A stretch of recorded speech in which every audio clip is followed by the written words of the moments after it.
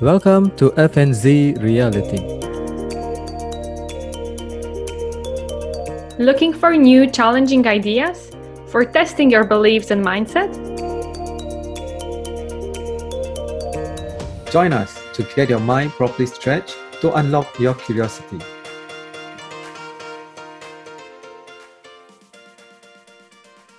So much energy is coming from this episode. In order for things to stay with us for longer, we need to hear them a few times. It's also a great opportunity to bottom line key messages. So allow me to wrap this episode for you. In this episode, Faisal and I, we had a conversation about the impact of small measures on many different aspects of our lives. Here are a few highlights from our day's episode. Faisal used the Pareto law to estimate how often he ignores some small bad things. He shared a few examples of situations that are unlikely to change, thus not worth paying attention to them. We agreed then that even in those situations, when we do nothing, it has an impact on us. Whatever others do or say, it talks about them. But what we do or say, that talks about us. Limiting beliefs can lead us to be passive and to ignore or overlook small measures, small steps. For example, if the toxic behaviors occur once a month, and once a month we ignore it, after 6 months, it really feels heavy. So much has accumulated. In contrast, if we respond each time, after 6 months, it feels different. There is a different amount of tension, different energy around that topic, and it feels a little bit softer. Another situation where the small measures are important is establishing new habits.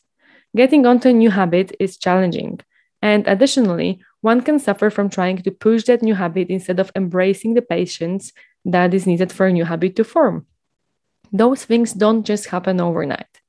The small steps need time, your patience, and repetitiveness. It is a daily routine that will eventually get you to your big goal.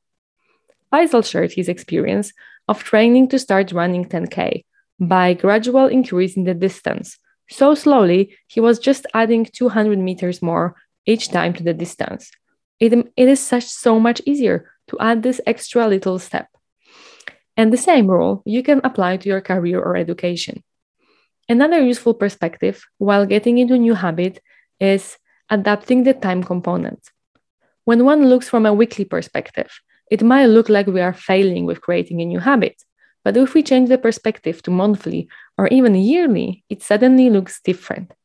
From a monthly perspective, perhaps you went for a run twice in a certain month. Then, from a weekly perspective, you don't meet your goals. But from monthly, perhaps that is already better than the previous month. And it's better to go twice a month than 0 times, especially from a yearly perspective. Then, we took a little detour and we chatted about getting a new job and applying for a new job. We agreed that there might be many opportunities coming from being offered a less senior position than previously. It can be useful while changing industries or leaving space for negotiations with a company that is really from our dreams. We wrapped up differently than before. We asked ourselves, where do we see space for our growth? Where do we currently ignore the impact of small measures?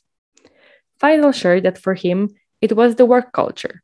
And for me, there were 2 situations in the relationship with my daughter and with getting back to fitness post-pregnancy. All you need is motivation, perseverance, and adversity. And pull mindset. If you don't know what pull mindset is, you can check out episode 5 from the first season of our podcast. Thank you so much for listening today to us.